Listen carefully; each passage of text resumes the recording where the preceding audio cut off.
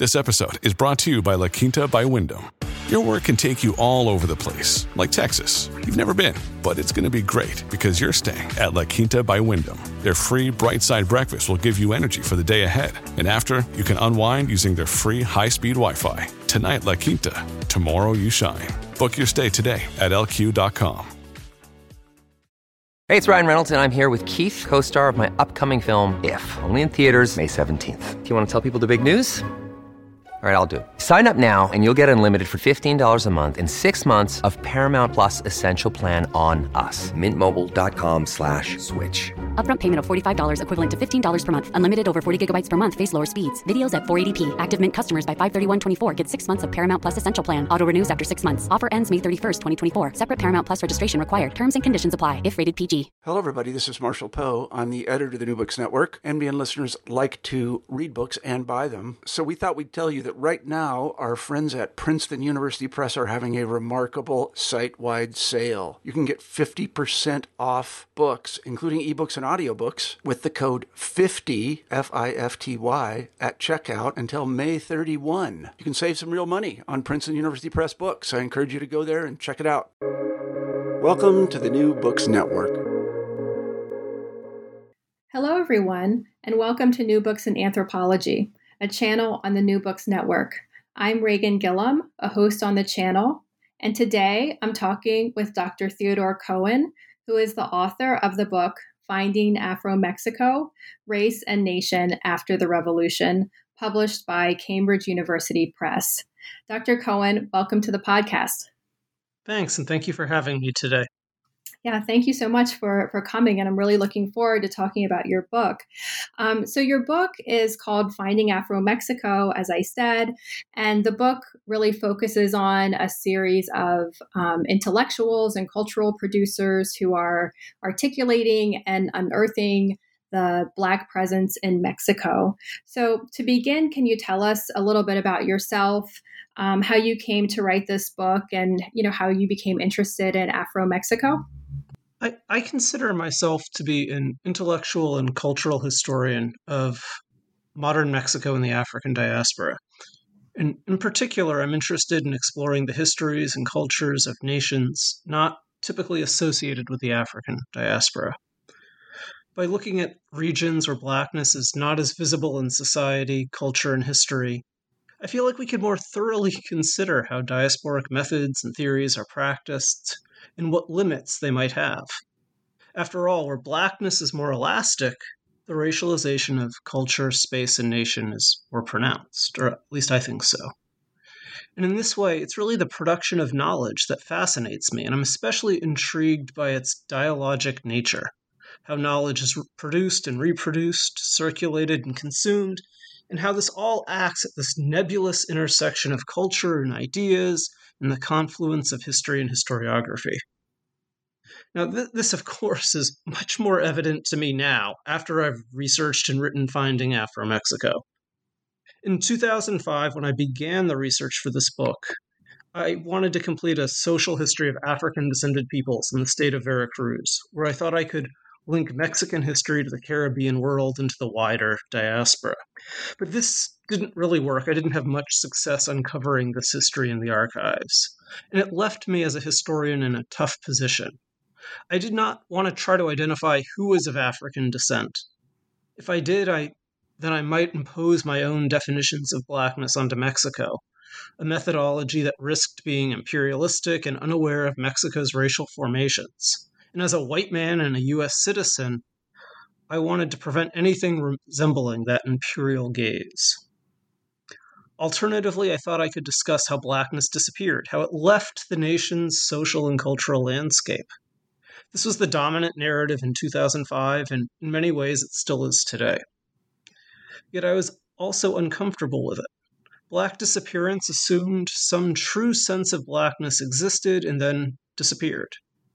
It was too easy to take this idea and declare that people of African descent in Mexico didn't know who they truly were in the past and don't know who they truly are today. So I changed my approach, and hopefully it's evident in the book, and it led me to new sources and a new argument. I didn't want to ask a negative question like, why and how did Black communities disappear? Instead, I asked, how did Mexican intellectuals and cultural producers define Blackness as Mexican?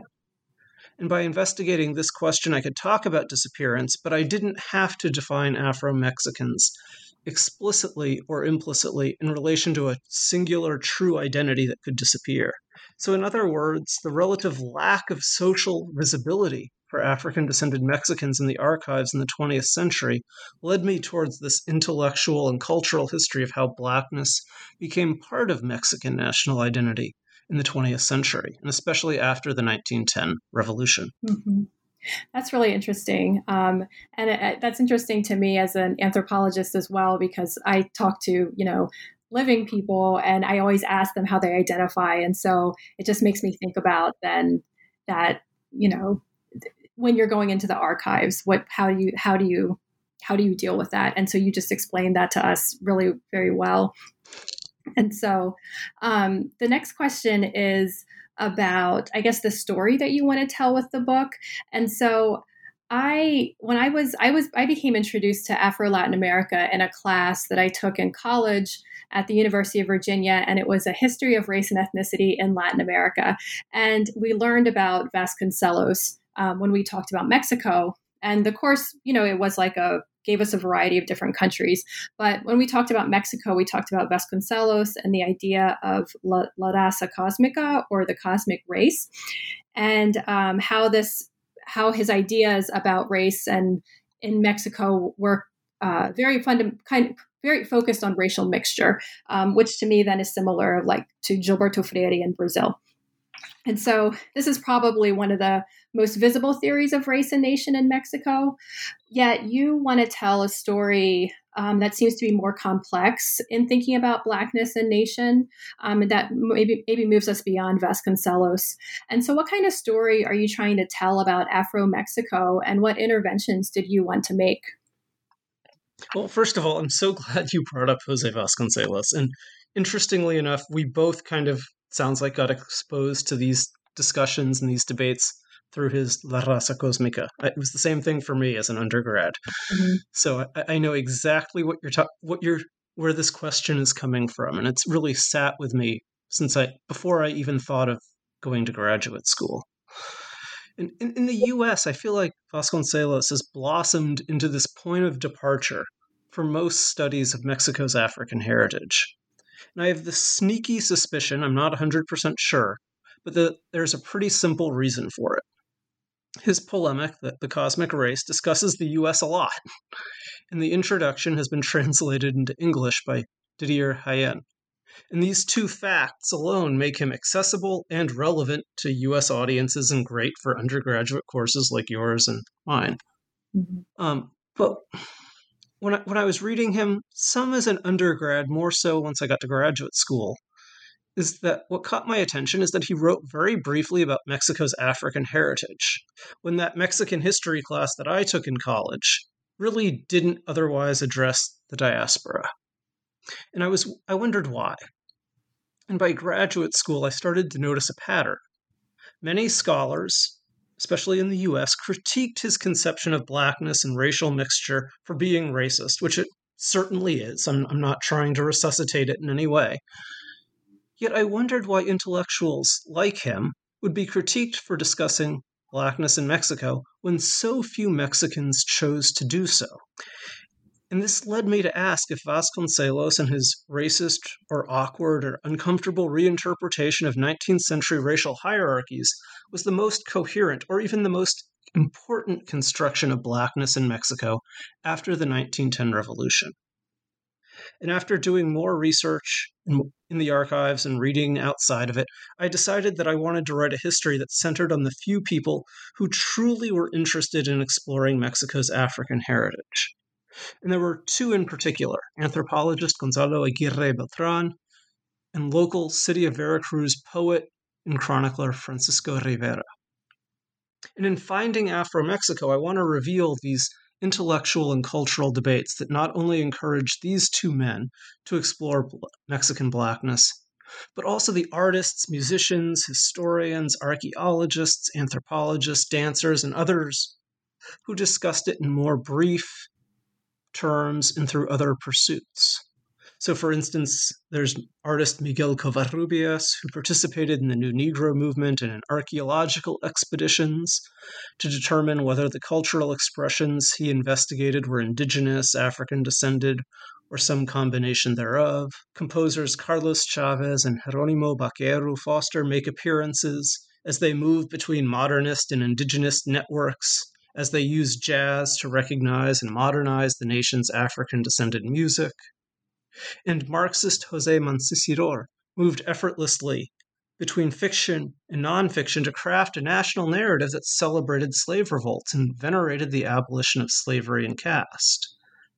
And so the story I want to tell in this book is how Blackness came to be part of Mexican national identity, how it became culturally visible and eventually socially visible as it moved across cultural expressions and disciplinary methods in different political projects and generations of Mexican history. And ultimately, this history, I feel, can't be reduced to the goals or the ideas of one discipline or any one person, and especially our good friend Jose Vasconcelos, who I felt like I had to talk about, but I didn't want to talk about any more than I needed to. Yeah, definitely. No, and that's really important. And I thought, and I'm glad that you expand upon that, because it's really an important area. And for me, it picks up where that class in a way left off, but then of course I also read it in relationship to much of the research I've done, but with ethnography in Brazil and Blackness. But the story that you're telling, it begins after the revolution of 1910, which established Mexico as a republic. And of course, the book's title includes, Finding Afro-Mexico, Race and Nation After the Revolution.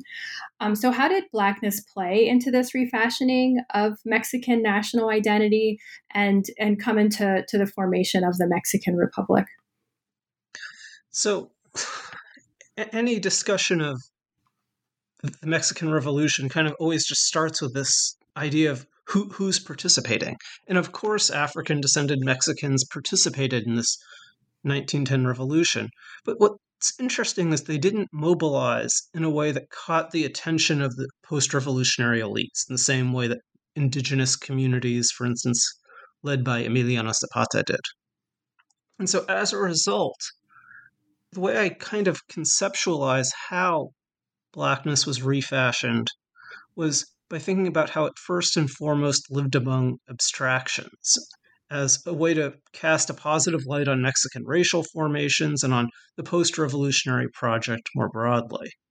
No one had to write about this. But what that's important for us to keep in mind then is it means that any discussion of Blackness was really a radical act pushing those boundaries of Mexican nationalism. And so Blackness came to be part of post-revolutionary nation formation through a larger project really made famous by anthropologist Manuel Gamio in his 1916 book Forjando Patria, Forging the Nation. And in it, he argued that the state needed to study and understand all the peoples in the nation if the new state, after the revolution, was going to rule benevolently and integrate everyone into a new democratic society. And this created a space for anthropologists, composers, historians, and anyone else with any ethnographic or historical proclivities to travel across the country and to study all of the nation's peoples and cultures. And in doing so, these post-revolutionary nationalists uncovered the histories and cultural expressions of people of African descent in Mexico. And they found these histories and they noted the culture, how the contemporary cultural expressions had origins in the colonial period. For instance, with the popular Mexican song La Bamba. Or in the 1930s, Marxist historical materialism took hold of many of the left-leaning intellectuals across Mexico. And we typically think of this dimension of post-revolutionary cultural politics in relation to murals painted by Diego Rivera and Jose Clemente Orozco and David Alfaro Siqueiros. But it was a larger movement than them and what they painted. And Marxist cultural politics also celebrated Mexico's insurgent tradition. in part to explain that 1910 revolution that had just taken place. So, for instance, José Mancisidor, a historian, studied and feted Gaspar Yanga, an Angolan who led a slave revolt and established arguably the first free black community in the Americas at the beginning of the 17th century.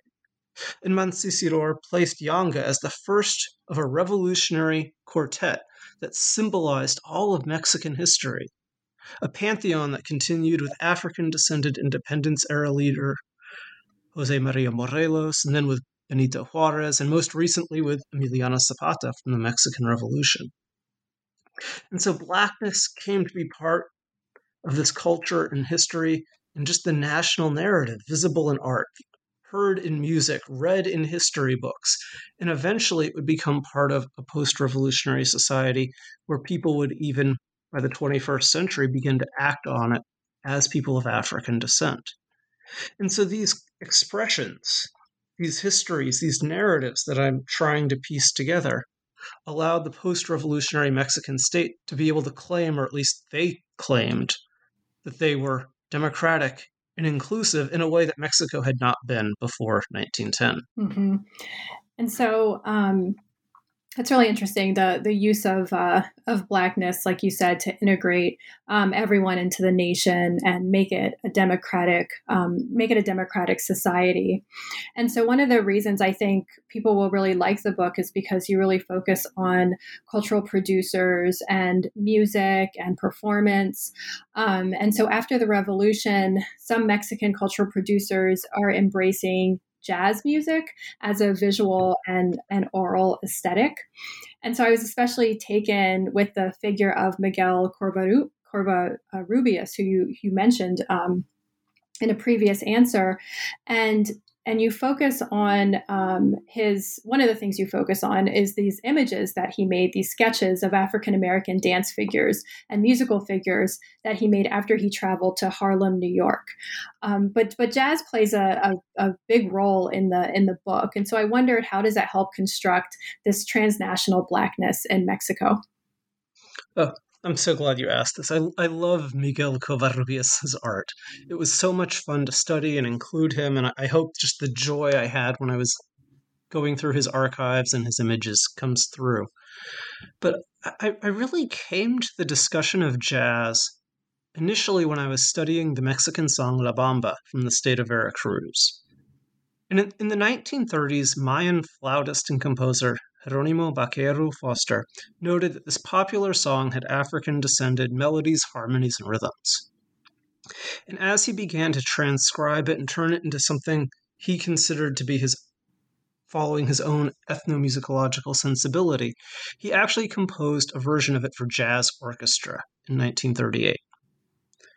And what I eventually realized as I was thinking about how he was combining La Bamba and jazz was that jazz was a vehicle for Mexican composers like him to understand Mexican music and its African heritage. Many of the people in Finding Afro-Mexico, like Miguel Covarrubias, became familiar with jazz, like you've already mentioned, when they spent time in the 20s and 30s in the US, often in New York, where they would go to nightclubs in Harlem. And there, Covarrubias and others like him experienced the glorification of jazz and other Afro-diasporic cultural expressions, whether with the New Negro movement or Afro-Cubanismo or others that were melting in this cosmopolitan city. And there they met and worked with African Americans like Langston Hughes, Zora Neale Hurston, Katherine Dunham, and William Grant Still. And Covarrubias celebrated many of them in caricature, he illustrated many of their books, and befriended them as well. This cultural milieu was like anything they had experienced in Mexico, where black music had traditionally been considered dangerous, and it was thought to be a threat to the nation's indigenous and racially mixed soundscapes. So when composers and artists like Covarrubias returned to Mexico, they brought their love of jazz with its spontaneity and brash harmonics and rhythms, and its seemingly insurgent ethos with them. In the 1930s, jazz aesthetics resonated with Mexico's celebration of all things insurgent, and it became a way for Mexicans to see black culture as modern and cosmopolitan, heard in movie theaters and even in some orchestral works like George Gershwin's Rhapsody in Blue, just like it was in New York and other metropoles around the world.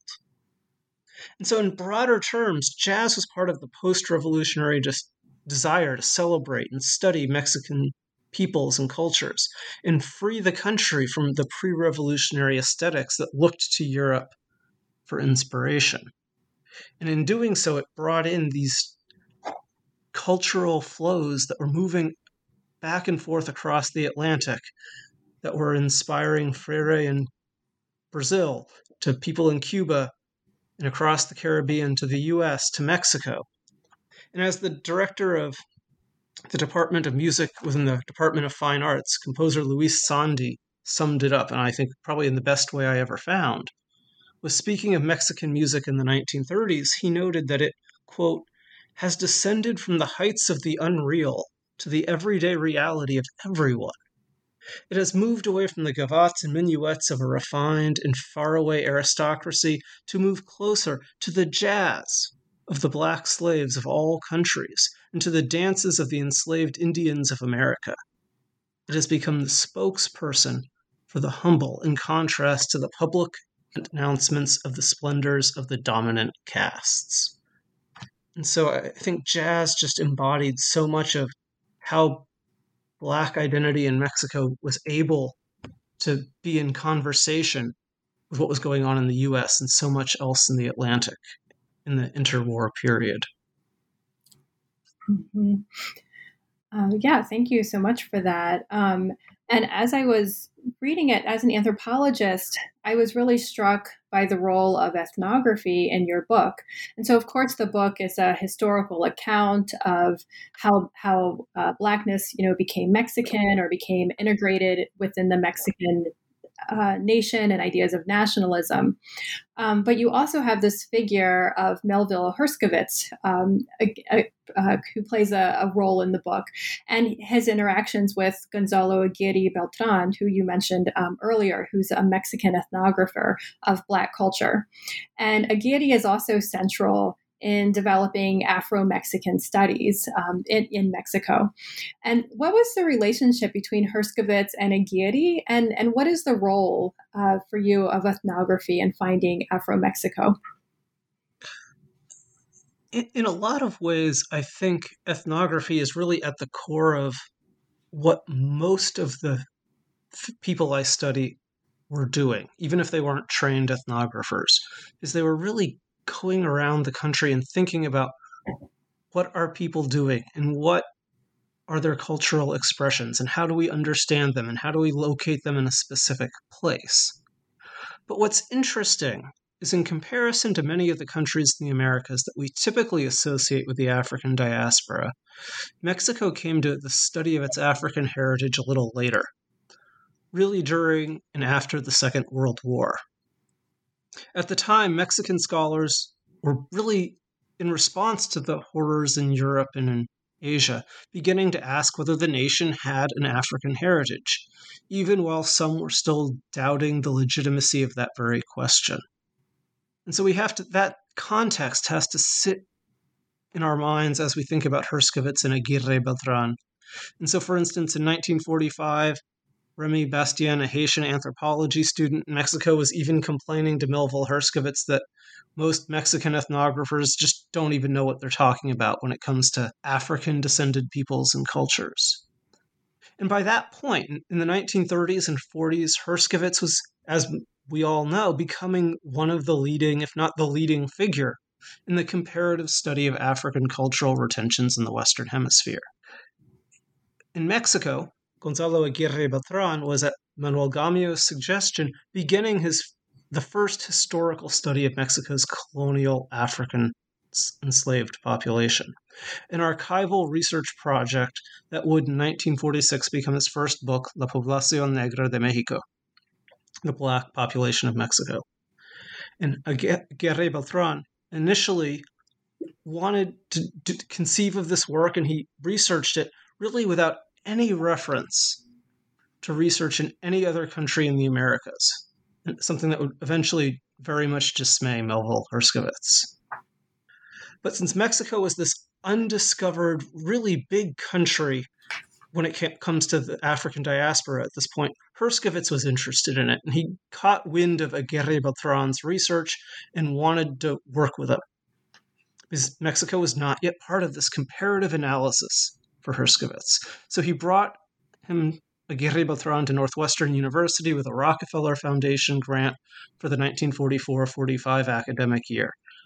And really there, Herskovits took on the role of mentor, sending Aguirre Beltran across the U.S.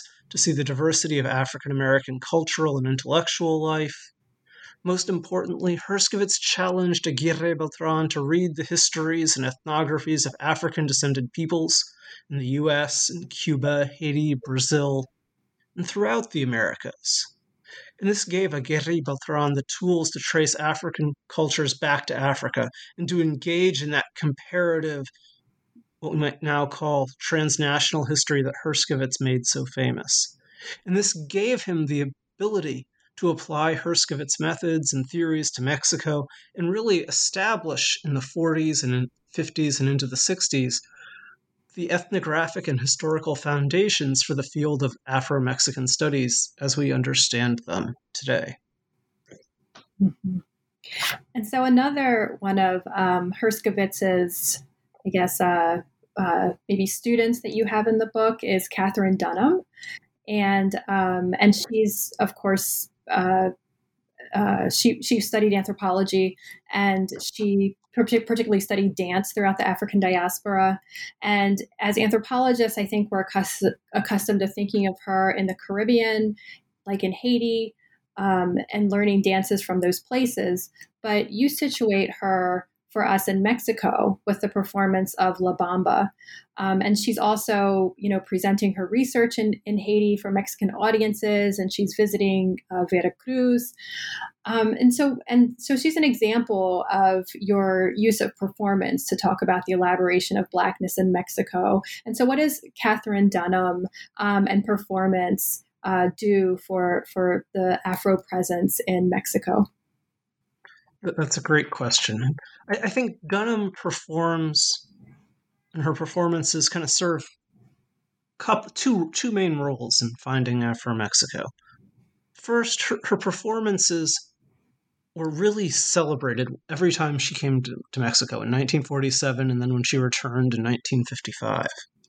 And so this helps us see a window into how Mexicans, including artists like her friend Miguel Covarrubias, embraced African-American and Afro-diasporic cultural expressions. And so that transnational worldview that we've already been talking about with jazz, she's very much filling and continuing that role in the post-war period. And so she arrived in the summer of 1947 in Mexico City amid a flourish of African-American performers that decade, which also included some other notable names like Marian Anderson and Pearl Primus.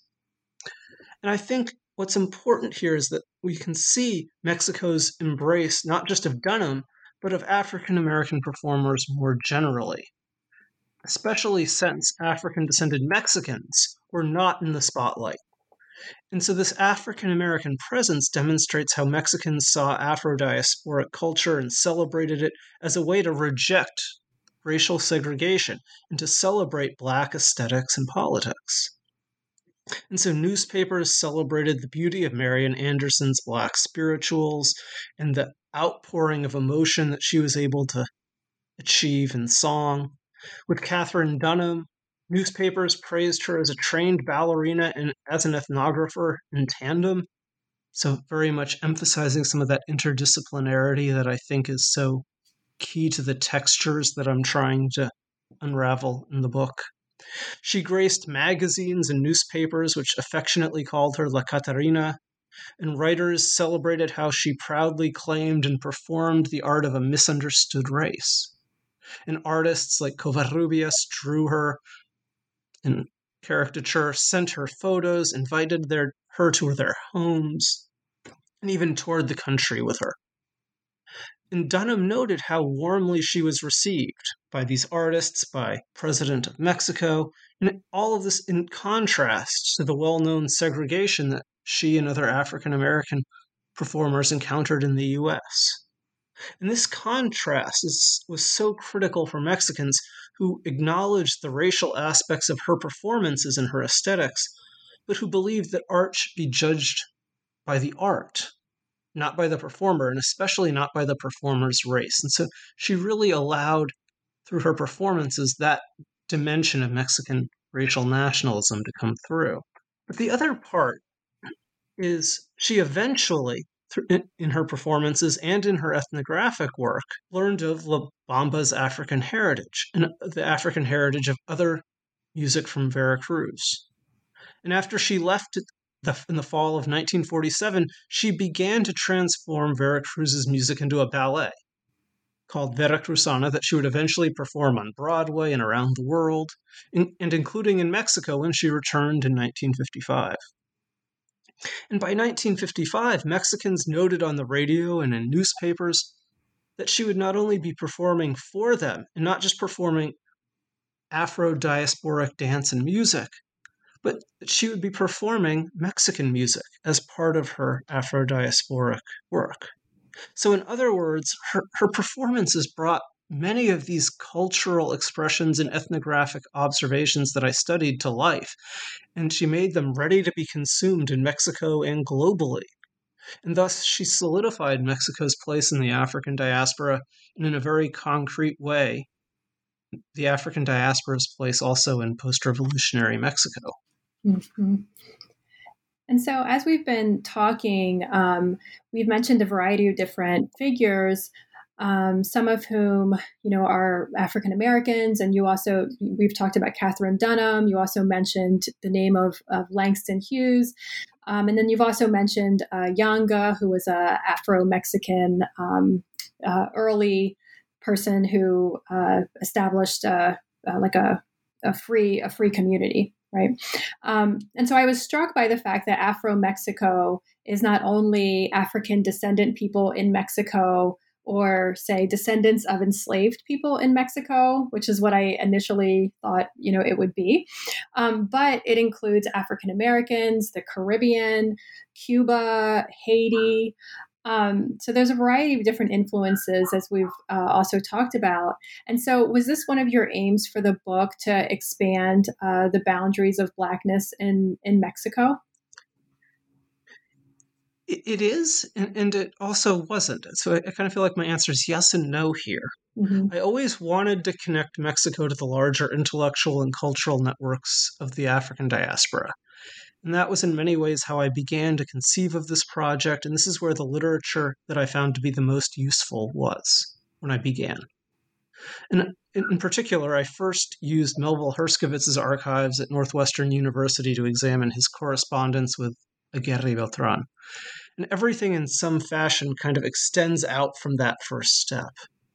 So in really broad terms, I really didn't want to isolate Mexico from the rest of the diaspora, so that scholars of Mexico who might not be looking in these transnational spaces that I am would see the importance of the diaspora for Mexican society, but also so Afro-diasporic scholars who might be more familiar with Langston Hughes or Melville Herskowitz would then think, maybe I do need to look to Mexico.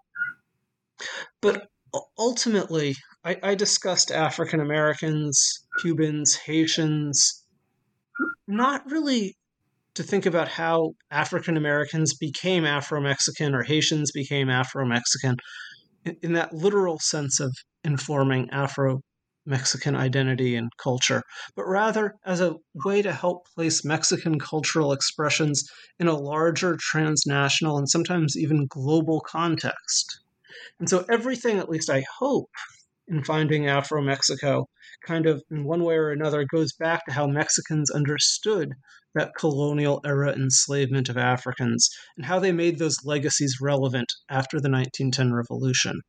But in doing so, I hope that Cuba, the Caribbean, Haiti, Africa, Brazil, the US, all of those places are also making a key contribution to the conception and the history of what is and who is Afro-Mexico. Mm-hmm. That definitely does that.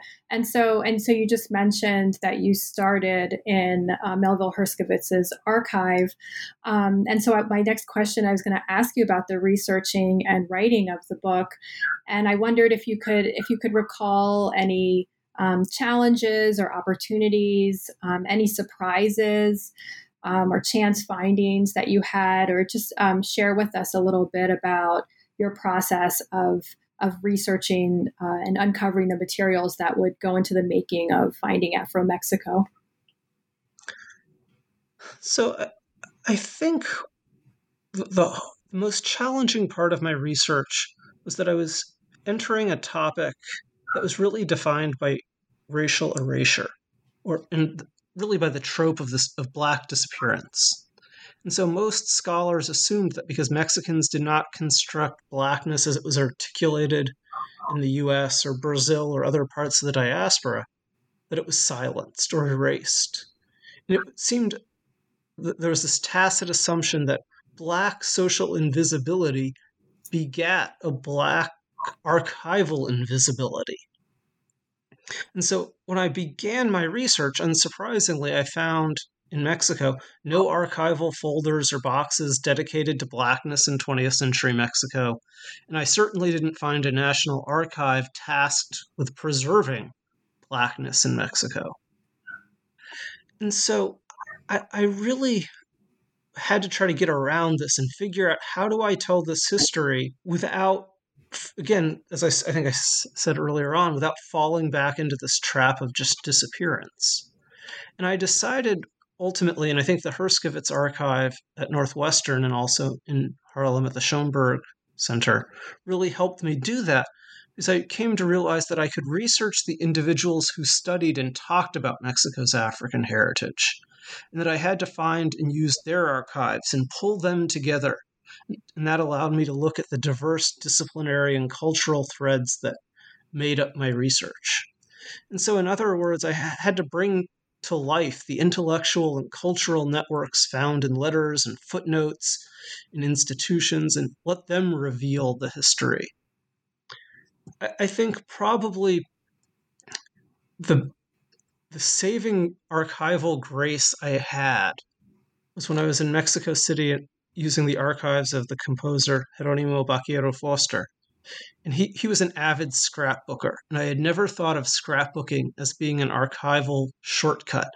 But looking through all of the stuff that he clipped out of newspapers and magazines, whether it was about what he wrote and composed or just about anything else, including Catherine Dunham coming to Mexico, gave me this rich historical and cultural context that allowed me to bring so much of what I do throughout the book to life in a way that I had never thought I could find. So I think that was really a chance finding, as you put it, that really just helped me with the book. And I think, and this is tangential to your question, but as a side note, I'm sure there are so many more references to African-descended peoples in Mexico's archives for the 20th century than I found, and especially people of African descent. And I'm really hoping that future researchers will take inspiration from what I'm doing and try to go back and reconstruct those social histories that I didn't do and find. And so I'm really hoping that there's another wave coming that can do what I was unable to locate, whether ethnographically or archivally. Mm-hmm, definitely. I hope this, out of this blossoms, like you said, a resurgence, if you will, of interest in Afro-Mexico in general, and then in particular in history. I'm always for more Afro-Latin America, however it's going to come. Aren't we all? Yes. So I definitely am with you on that. I just want more. And so this takes me to the question, I guess, about how your book helps us understand what you think is the legacy of this material is. And I just wanted to share something where I was teaching a class on Afro-Latin America, and I had a student, this was who came up to me, and we were talking about Blackness in Puerto Rico, and the student said, Puerto Rico sounds like Mexico, except we don't have any Black people. And this was in about 2017 or so. And so I said, no, you do have Black people in Mexico. And we kind of went back and forth about it. And I gave them some references, but I said, no, there are Black people in Mexico. And then when I was there recently before the pandemic in Mexico City, I heard a commercial on the radio talking about Black Mexicans in the census. And so today, Mexico seems to be continuing to find Afro-Mexico in official surveys. And there's a film called La Negrada. But I wondered, how does your book help us understand these current engagements with Blackness in Mexico? That's a really important question, and something that I try to bring out in the book, especially because so many of these surveys from 2015 and then the census from last year happened either just as I was finishing the research or for the census as the book was coming out. But I try to hint at this as I open the book and then also at the end. But throughout Finding Afro-Mexico, I break down racial visibility into 4 components: spatial, cultural, social, and demographic. And what I try to do and argue is show how Black spatial and cultural visibility set the stage for Blackness eventually in the 20th century to become socially visible and then quantifiable with demographic surveys by the 21st century. And so in the decades after the Revolution, Blackness was most visible in regional cultural expressions like La Bamba and in local histories told by Marxist historians. And gradually into the second half of the 20th century, anthropologists like Gonzalo Aguirre Beltran and artists like Miguel Covarrubias began to trace that history and connect it with these regional expressions. And that allowed people in those regions where there was the enslavement of Africans and where there are African-descended cultural expressions to have some feeling that, hey, maybe I have African ancestry. And so this ethnographic and cultural process helped make Blackness visible in Mexican society. And then with that, the residents along the Costa Chica of Oaxaca and Guerrero and in the state of Veracruz could then utilize these identities for their own political and social benefit to negotiate with the state. And so with that social visibility and that racial consciousness, they were able to then be counted demographically, just like the federal government did on the Intercensual Survey in 2015 and on the national census in 2020, when more than 2.5 million people identified as being Black, Afro-Mestizo, or African descended. And so I really hope that my book is providing that intellectual and cultural history that helps us understand how we get to this current moment. And when we have these engagements through film and politics about what Blackness signifies in contemporary Mexico. Mm-hmm. No, it definitely does that. It came at just the right moment, I think, when we're really seeing this again, this visibility of Blackness in Mexico and in Latin America in general.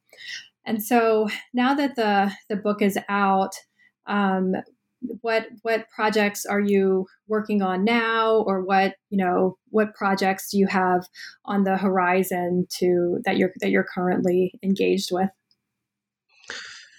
So in a lot of ways, I see my next book project continuing these questions that I've been asking and we've been talking about today.